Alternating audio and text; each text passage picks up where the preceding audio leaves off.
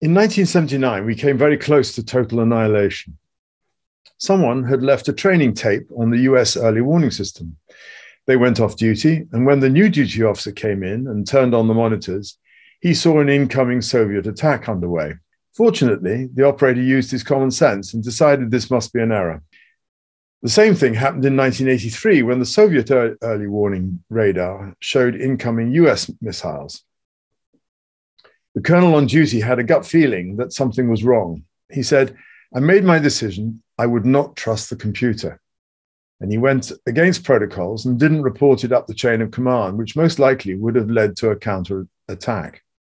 It was Lieutenant Colonel Stanislav Petrov on duty, and apparently he's often known as the man who saved the world because he literally did that day. Today, more countries have nuclear weapons than ever before, and there are significant tension points. China and Taiwan, Russia and Ukraine.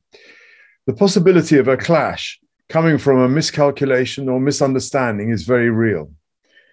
And the decision maker is just one person, advised under pressure by military personnel who offer a limited number of choices based on their own pre-work. In situations of crisis, people tend to take riskier options than when things are calm.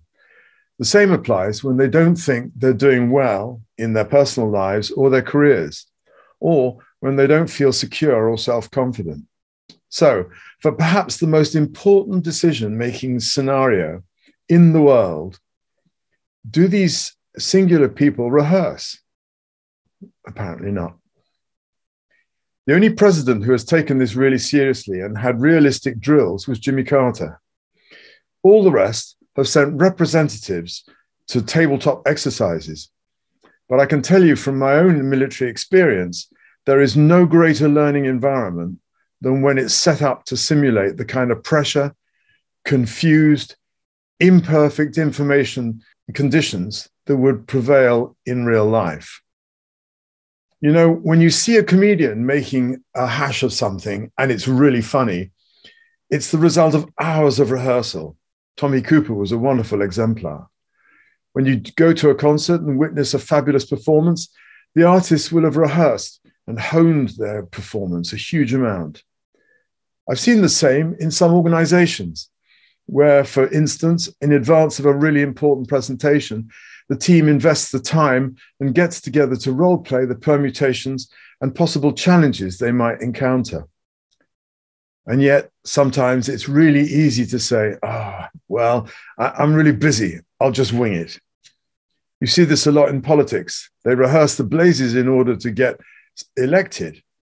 But from there on in, they tend not to give priority to actually honing their skills to deal with the unexpected, like a pandemic.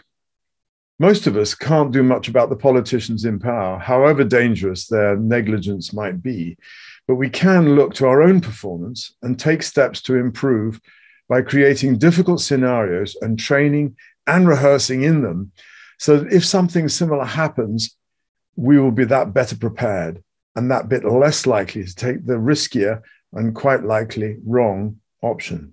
Those that know me know that I've been talking to myself as much as to anyone else in this thought for the week. I wish you a very happy time between now and the new year, when I, for one, will be doing some reflection.